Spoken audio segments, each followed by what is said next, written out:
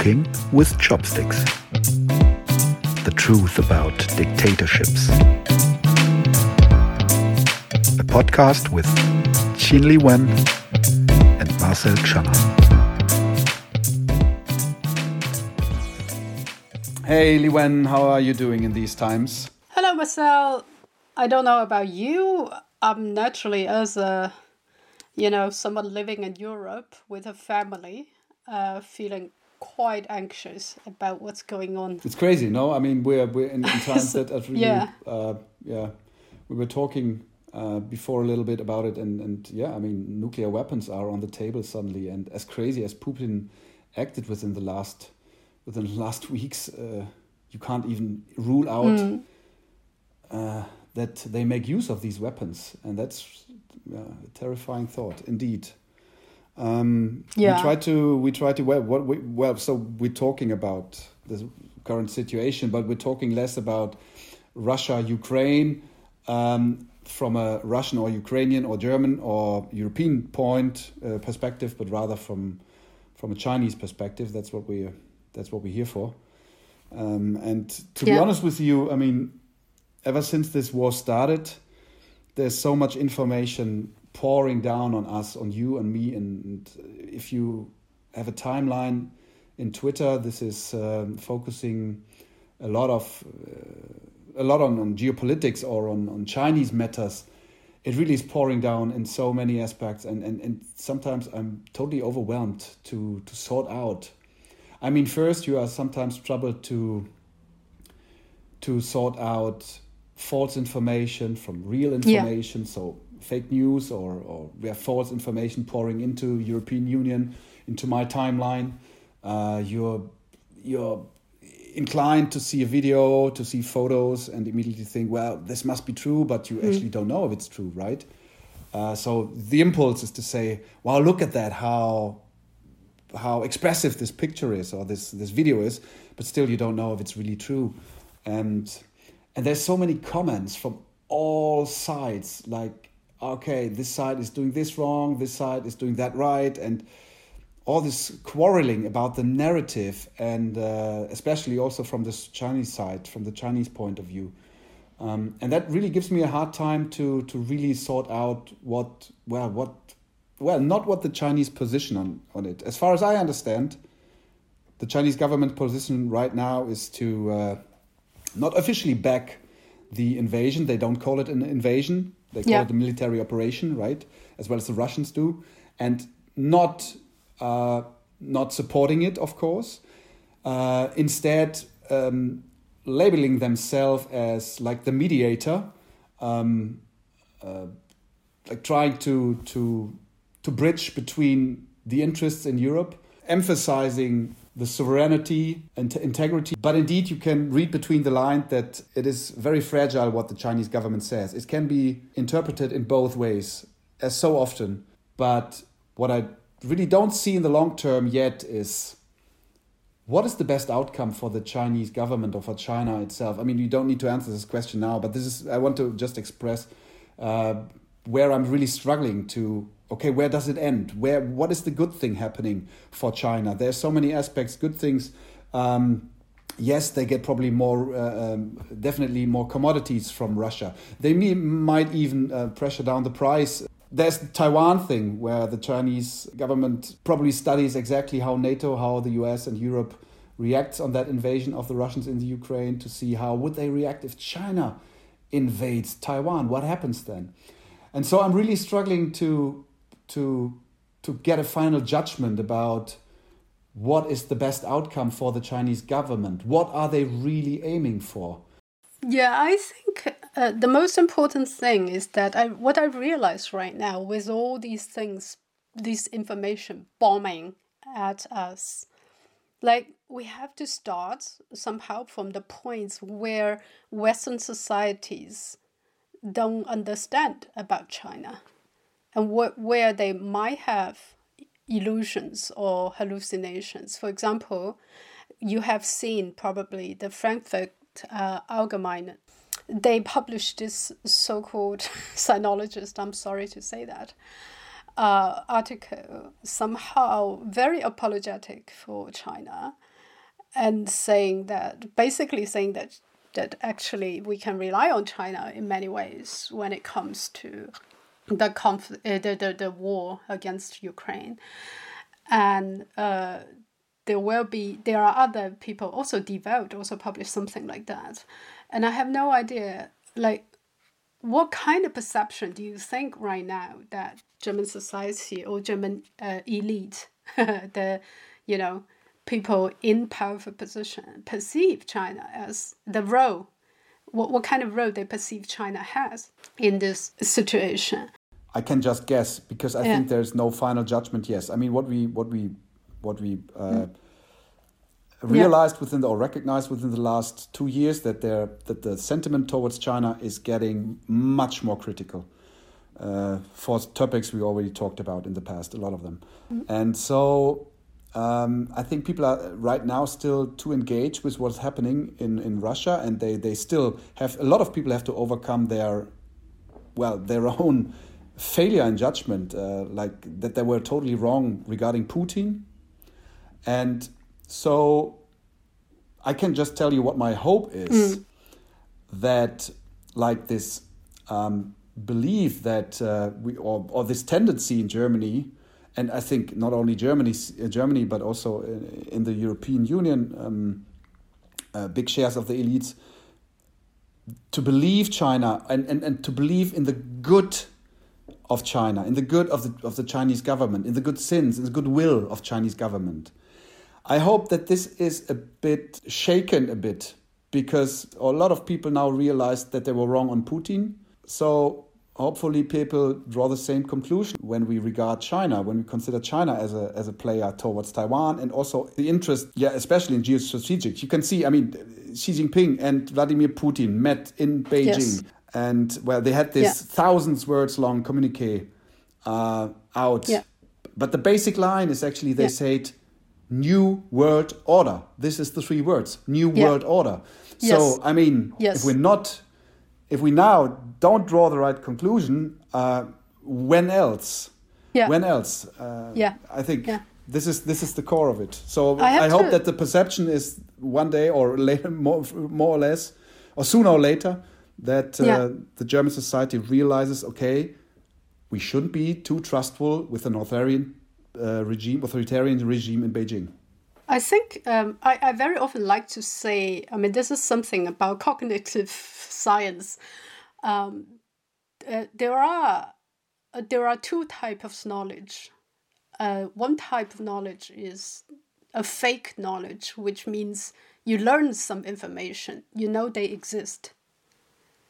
For example, China and Russia had announced a new order, but you have no real understanding what it means. And then there is real knowledge. People like us who have experience with authoritarian dictatorship, totalitarian societies. When we see such a word, we shiver. We get angst, we get extreme anxiety because we know something's gonna happen. We know these people, we know they're dictators. We know Putin and Xi both have the same dream to establish some order that is against democracy, that is expansionist, and they have a dream Putin have a dream to become another Tsar in his time, or the Soviet leader when former Soviet Union's territory was covering half of the planet. I'm just exaggerating. Xi Jinping has the dream to conquer Taiwan, to maybe take over the whole South China Sea, and to, basically, like Mao Zedong, there is a phrase that Mao Zedong used when he was promoting so-called communism revolution across the globe, which is to put red flags all over the world. So what you see are 2 madmen, mad in different style.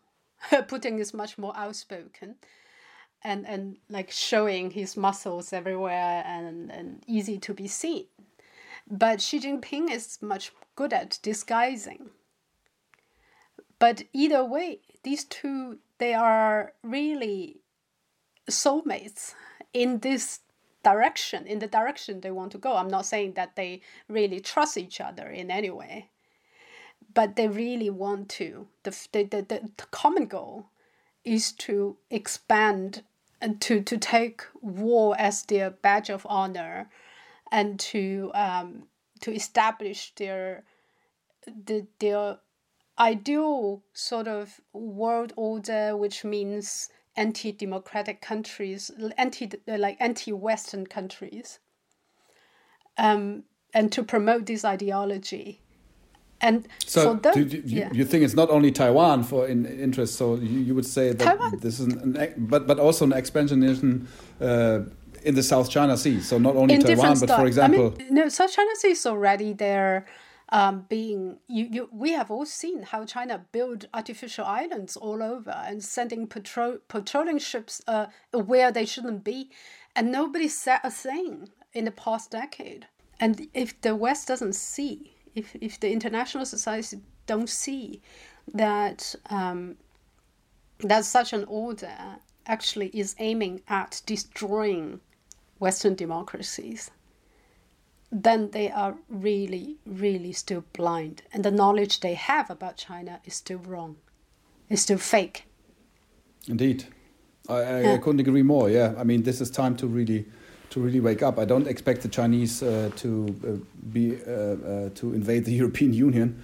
Of course not, but... No, it doesn't have to be, right? I mean, exactly. Yeah, it just have to be ideologically subversive enough to make you believe that dictator and totalitarians are better, are stronger, and they have an upper hand, and then you have to bow to them. Yeah. Sorry. One of the strongest forces they just, or the strongest cards they have now, and you see that this is what I get on social media, for example, when I get social media from China, snippets or whatever, or comments or so. Not to be mixed up with Wu Mao, so with people commenting for money in the interest of the Chinese government. No longer but still, just Wu Mao. But from ordinary people, where you can relatively sure this is really ordinary people, that the public opinion is very much like, oh yeah, the Russians doing the right thing because this is U.S. aggression and stuff. So the powerful force they right now have is just propaganda. You see, I mean, we have here in Europe also a fierce discussion. It's not a discussion. It's a fierce fight for who is right, and you have voices like defending Russia and appeasing and trying to apologize what's happening, right? Wow, I haven't seen the German social media. I've been soaked on Chinese social media, but you never know. I will get high blood pressure if I see the German social media doing the same shit. Yeah, I mean, the majority definitely judges negatively about it, but you still have these voices. Who still claim, well, it's the NATO and it's their own fault. What happens now? See how aggressive they've been. How much of it is information war actors? It's tough to say. I mean, it's really tough to say. But you still have voices who maybe a bit lowered, but who, in one hand, of course, still like talking of an invasion and judge about the invasion or the Putin negatively, but there is also this kind of tendency to turn parts of the guilt for all this development towards ourselves. So there is it's a disbalance. Of course, the voices that are critical are definitely in the majority, but you see the other side is not still totally silenced, and I don't know how much part of it is really fake or real, but that simply doesn't happen in China, right? I mean, so I read comments from ordinary people, or I see comments on TV from ordinary people, like really claiming, well, yeah, this is they're convinced that the Russians doing the right thing, and this is, I mean, of course, mainly because of the censorship, of the propaganda within China. So this is a very, very powerful force. that we don't have here in Europe. I'm lucky we don't have that, because that would mean we are also living in an authoritarian system, and I really don't want that. But it makes China, of course, for us as an opponent, more dangerous, definitely, for freedom and for liberal democracies, totally. Yeah. The information war on Western social media have been going on for many years. We as journalists, we know that I've read reports, investigative reports about it, or research about it. The Russians have been very effective in launching this fake news campaign on Western social media and media as well. They created many fake news websites and feeding fake news real time into public discussion in the West. But in the recent war, I think the success has really reached Chinese social media on such a scale that I was stunning.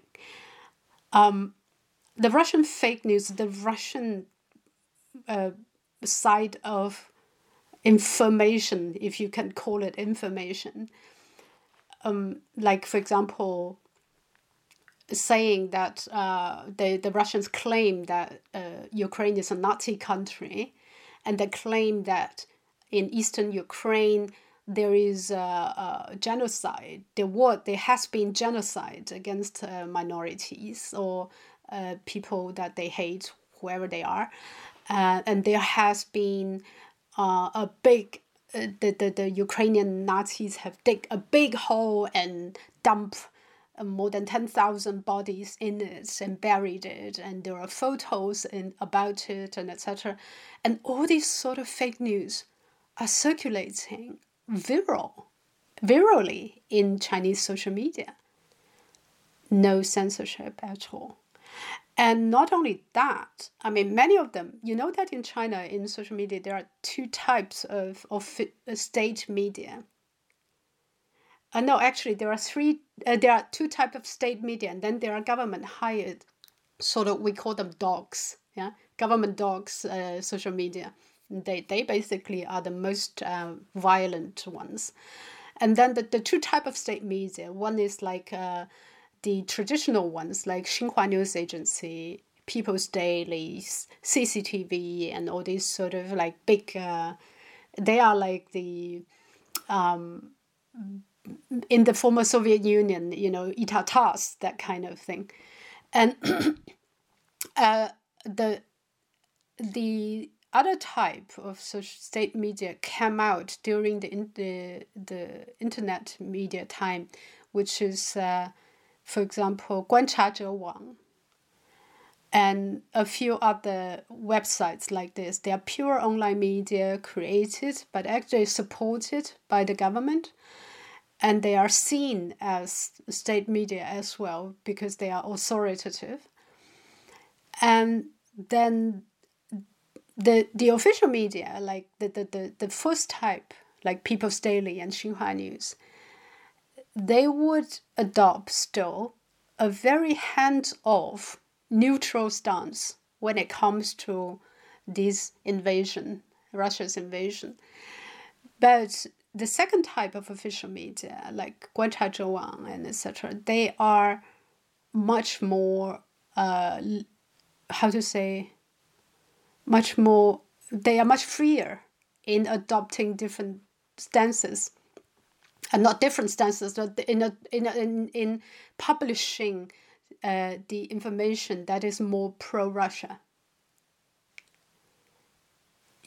That, for example, they would publish opinion pieces like saying that NATO is expansionist, that NATO has been threatening Russia for many years, and that NATO has rejected Russia's application in joining NATO.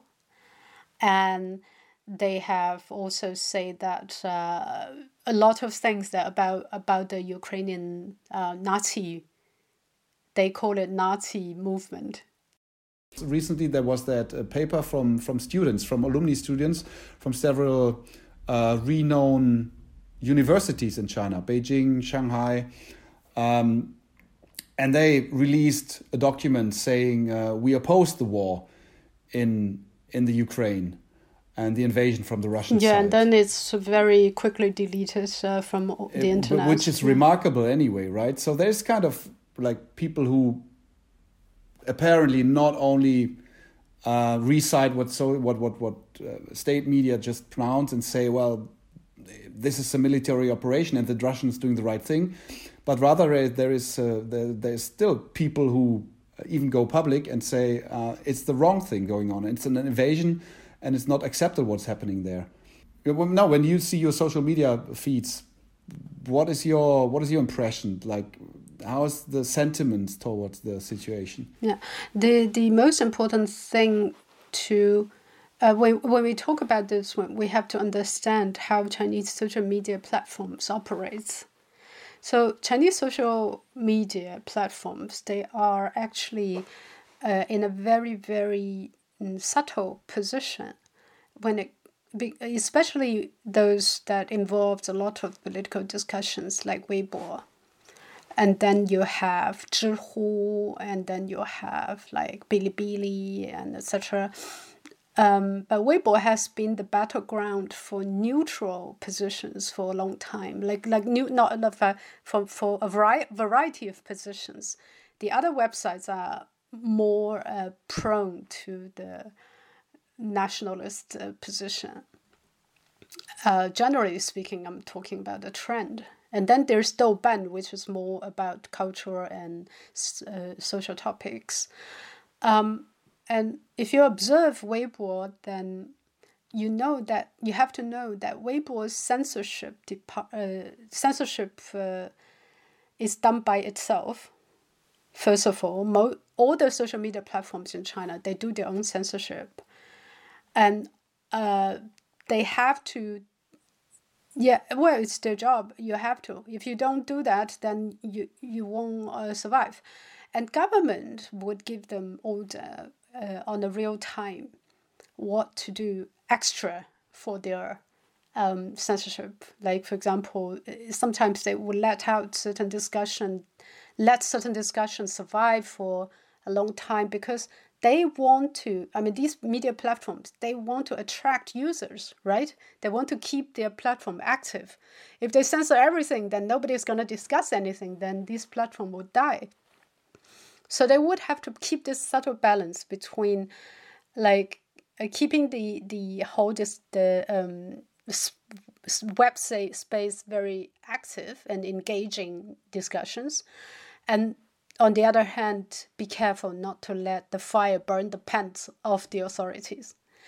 And so in this time, so over time, the Weibo and all these social media, they developed a strategy, very, very subtle, very comprehensive and complicated, to, on one hand, keeps this new discussions coming in, that reflects certain truths of the public opinions.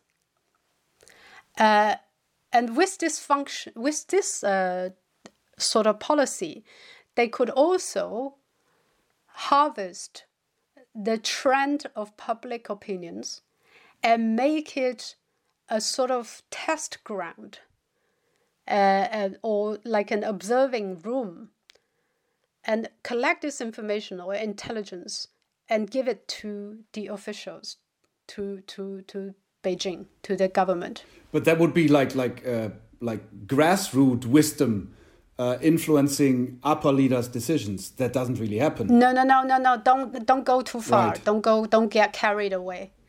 No, there is no way that Beijing will allow even you have this impression. Exactly. So why would they harvest the information? They would need to know what is the mood, so that the decision makers and what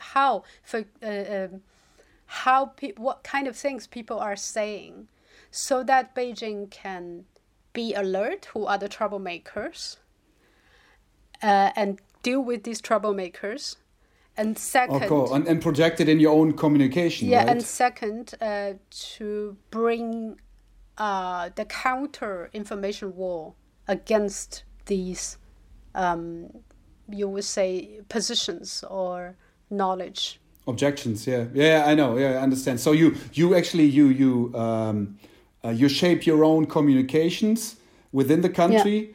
Because you know where there might be traps, right? Where you are vulnerable, or where you have these troublemakers. What point do these troublemakers target? And then the propaganda can dismantle these kind of troublemakers. They can use. I mean, especially when in the beginning, it is always the government hired dogs. We call them mad dogs. They will come and bite and fight with these dissent holders. And then there will be a lot of discussion on the internet, and people might pay sympathy more to those who raise dissent. And then they will collect all these debates and discussions and formulate certain official statement, which will be published by the type of internet based official media, so that people feel, okay, now the government has already had certain stance, so I better not support these dissents. What do you think in regard of Taiwan now?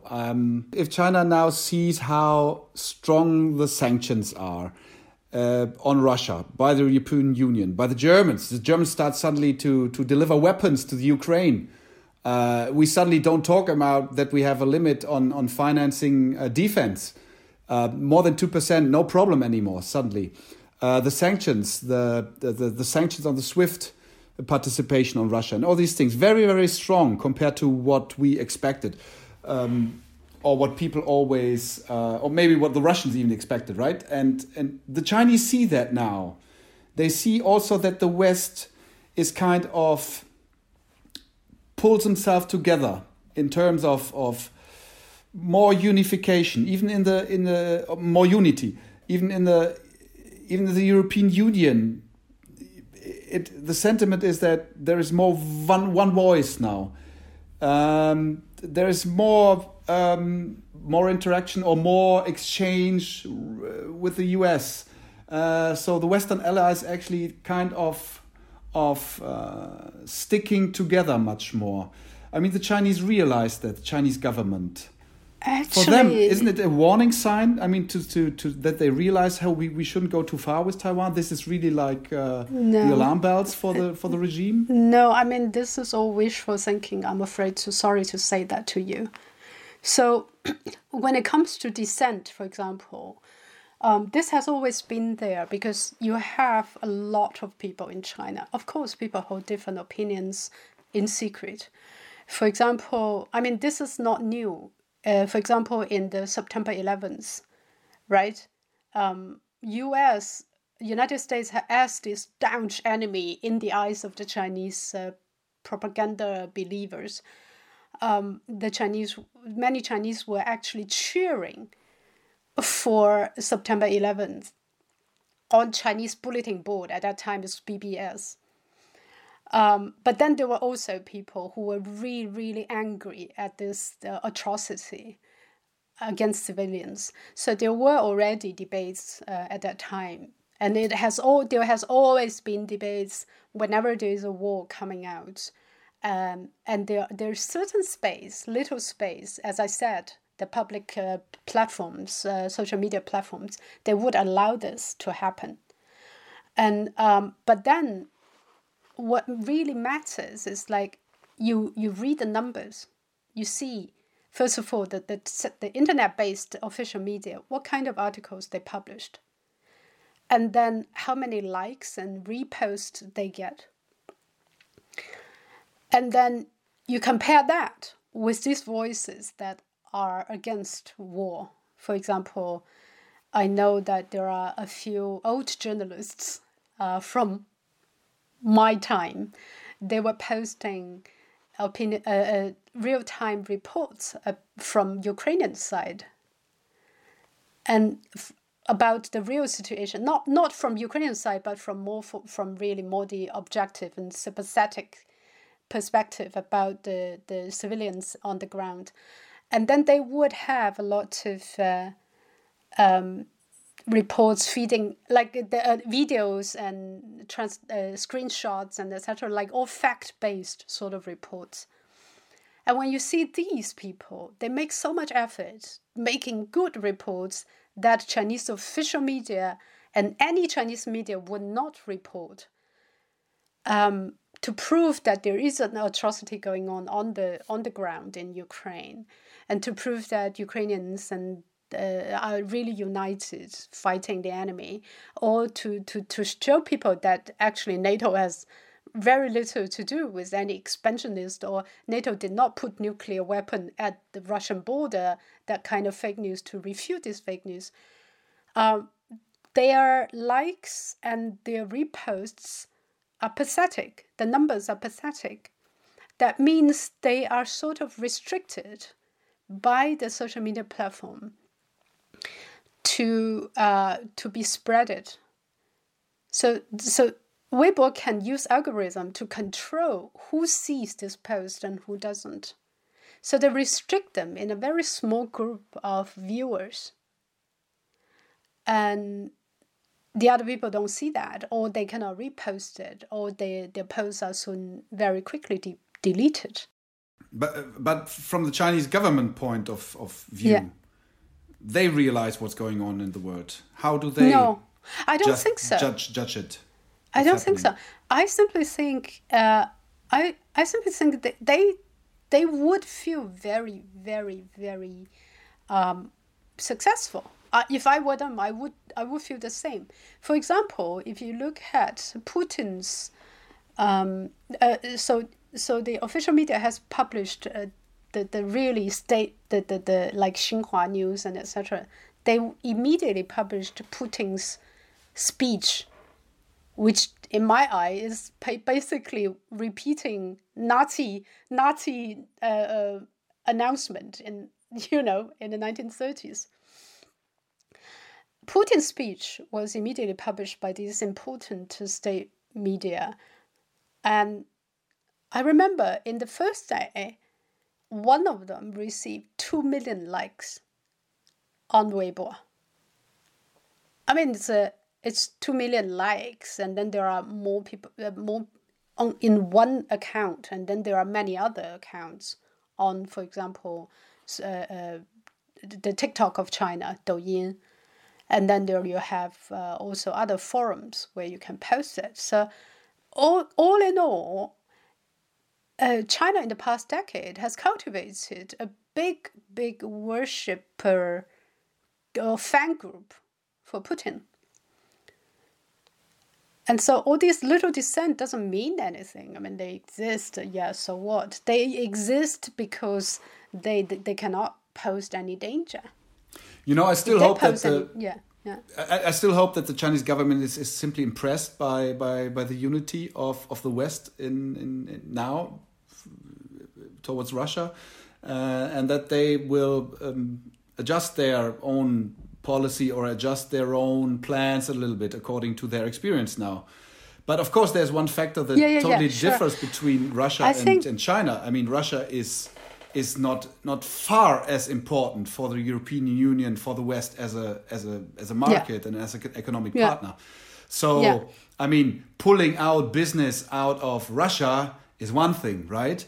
Pulling out your business, ask at VW and all the other German big companies pulling out their business. Maybe not. They have billions and billions invested in China, and then we're back to that point of of dependency on China. So that, of course, is the big difference here, right?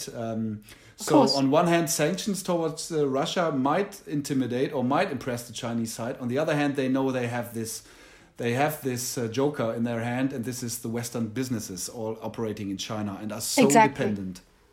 Yeah, that's very good description. That very good name you gave them, jokers in their hand. I mean, all these capitalists and industrialists who have huge stake in China, they are the jokers in China's hand, in Xi Jinping's hand. And Xi Jinping, I mean, the thing is, of course, China was impressed by the unexpected allies immediately formed in the West against Putin. Of course, it is impressed because if you observe how China tried to be as neutral as possible in the statement in the beginning of the war, it says something like they respect national sovereignty, but they should Russia's concern should also be considered. But then, and also about the national sovereignty part is also very vague because you can also include Russia in it. But then if you see that later when when Germany announced that it will increase the defense budget and all the weapons are shipped from different countries to Ukraine, then you see China saying something like, okay, more clearly supporting Ukraine's national sovereignty without mentioning Russia. Did they really? But I mean, you could. There's one single statement at that moment when China made simply to show that they do support Ukraine's sovereignty, but it's all empty words. It's all performance. Right? They need to perform at this stage. Somehow, I think they get a bit of pressure. I don't know from. What I think is that you can read that statement when it says like this also applies for Ukraine. You could still topple things over and say, yeah, because Ukraine is a part of Russia and Russia has a justified take on the Ukraine. So the Chinese can actually topple their own words to make believe, oh, hey, we didn't say anything else when we're talking about sovereignty. We're talking about the Russian sovereignty because Ukraine is a part of Russia historically and stuff. Yeah. So this is what I mean when they are not really concrete and not very. Yeah, because they're still vague in their comments. We are in a very ever-changing situation, but if you see all China's rhetoric as words as performance. We watch how China perform, what kind of face that China wants the world to see in this specific moment. That's what I'm talking about. I'm not saying that China really is believing in sovereignty of Ukraine. China doesn't believe in the sovereignty of Ukraine. That's very sure. But they act in a way just to gain, like to fool you further. They fool you, yeah. And telling people China will still going on to be what is always the saying, like not a powerful force in promoting or whatever, promoting peace or in the they always take that role, and indeed actually I ask myself, where are you guys helping actually? You just don't do anything. I mean, they abstain in the Security Council of the United Nations instead of taking a stand, or still claim, hey, we have a very decisive position. No, you don't. Yeah, exactly. And so at the moment, China is still watching, of course, because in this seemingly ambiguous position, even though you know that, I know that, we all know, those who know China know that China supports Russia. But if you see all these performances, and then you see how eagerly the apologists for China in the West are eagerly grasping these words to defend China in front of their, their country's decision makers. Meaning, for example, Volkswagen's CEO could well use these words to justify that China is still a sort of friend, or at least not an enemy. Then you understand why China played this game. And And there are a lot of benefits also, because China, you see that there are some moves that China has made that are not observed yet by also it's kind of very sneaky in front of the Chinese. They try to hide the fact that Asian Development Bank, which is led by China, has also sanctioned Russia, right? And then Lenovo has also sanctioned Russia, which is Lenovo is, although, a computer that many people don't use anymore, but it's biggest computer brand in China. And then TikTok also. And so there are a few Chinese companies that have done this, joined the sanction, probably due to very concrete pressure from, I don't know, international associations or whatever, certain political pressure in their host countries. And China goes along with that, the Chinese government? Or, it has to be approved by Chinese government. Any Chinese multinational companies that want to sanction Russia has to get the approval from Chinese government, that's for sure. Okay, Li Wen, your final judgment on China's takeaways from this situation. What would you say? There's no final judgment. I think at the moment, China is observing, as we all know, very closely what would be the cost of Russia in this war. What kind of cost will China suffer? This is the mental game. What kind of cost China might suffer if China invades Taiwan? This is you have to bear this in mind, and then you see that actually already there are social media on Chinese social media platform. There are people who already make a list of the sanctions and punishment that Russia has got so far, and ask other social media user. So this is the cost. Do you think China can stand all these costs? Can afford all these costs if we are sanctioned? And then many people, and then there are many people who answered below and said, "Oh, this is nothing. Like we have everything here. Like, Russians are still using YouTube and etc. We don't even use YouTube. Like, internet companies have no power in China. American internet companies have no power in China. As to consumption goods, everything we have is made in China, and etc. etc. So the cost is rather limited, right? They will analyze and I think China the sanctions very, very thoroughly. And what happens then is they will calculate the costs, and they will build up all means necessary to counter this costs. Yeah. And then they not only have a pattern how to counter the costs, but they also have a time frame. Exactly. For when are they able to invade Taiwan? Yeah. One example is... Because they need one or few more years to set up this. They need a couple of more years to set up that. Yeah. And then they are well prepared for all these sanctions coming. So they get a time frame now actually for the invasion of Taiwan, if you want so. But one thing that Western countries really need to pay attention to, which is the computer chips, that is something that China is still not yet capable of making by itself completely, or is making very bad ones still.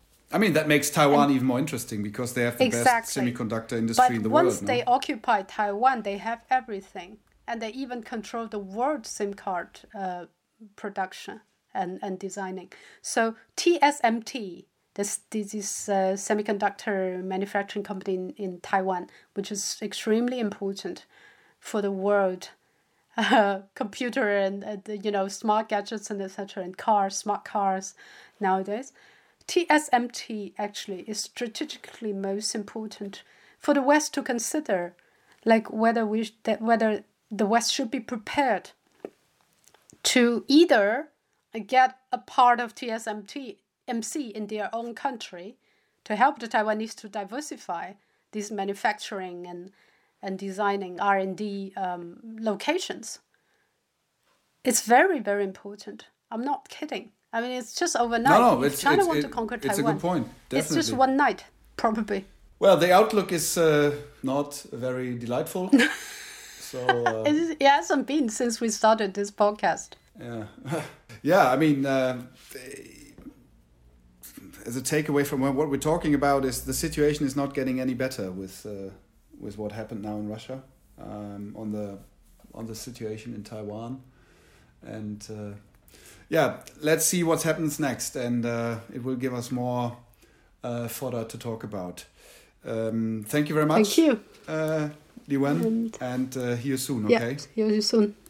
Bye bye.